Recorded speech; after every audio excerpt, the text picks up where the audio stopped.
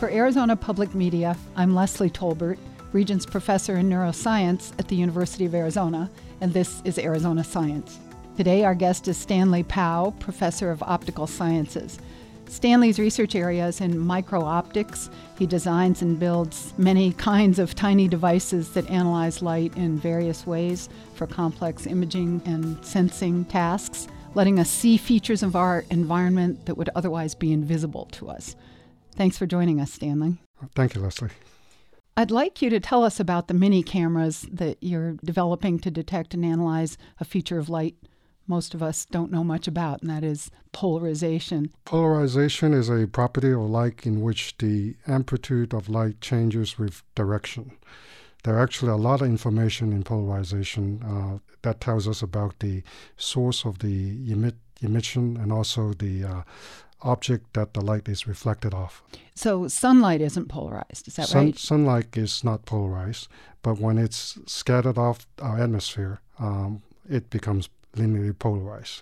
And that's why polarizing sunglasses can decrease the amount of glare we pick up on a bright day? That's correct, yeah. In fact, you use polarizer not only as sunglasses, but also in photography where people want to reduce the glare of the windows or the sky to improve the contrast of the image. So it's a feature of light that we humans don't happen to see, but there are animals that see and use the polarization of light. Isn't that right? That's right. Our eyes, unfortunately, is polarization blind, but other animals such as bees, I believe, and certain type of fish and mantis shrimp, they can see polarization. And that allows them to communicate with each other. They can navigate and do all kinds of things. So they can use that information that we don't have access to usually.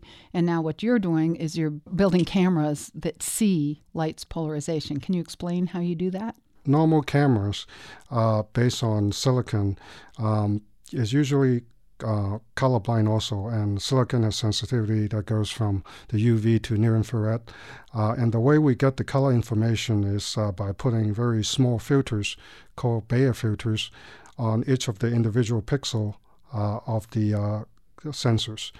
What we do in our lab is that instead of using color filters, we make very small polarizers. And usually the dimensions of the polarizers can be about 5 micron. Also, a micron is thousands of a millimeter. Just for comparison, a human hair has the dimensions of about 10 to 100 micron.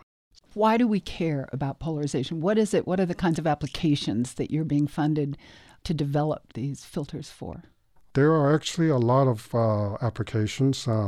For example, remote sensing and also surveillance. There are also applications in three-dimensional imaging for material characterization. So what do you mean by remote sensing? What kinds of sensing of what?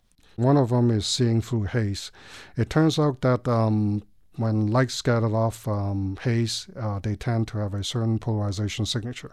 That could be removed, and if you remove that, you can actually see through the haze or fog.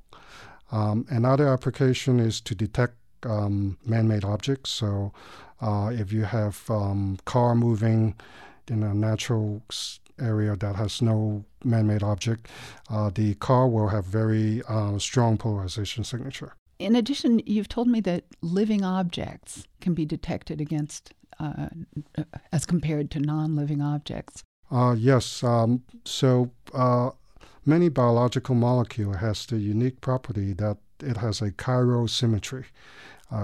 Basically, it has a helical symmetry. And the way light works is when you have a polarized light reflect off a chirosymmetric material, it will convert it into a circular polarized light. And the interesting thing is in nature, there's really not that many sources of circularly polarized light. So when we see something that is circularly polarized, is very, very special. So should your detectors be going up on satellites that are looking for life on other planets? That has actually been proposed and funded. There's at least one project right now at the U of A who's working on that. Well, thank you very much. You're opening up a whole new level of vision for us. Thank you, Leslie.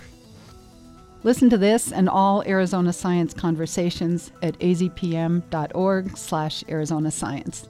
I'm Leslie Tolbert.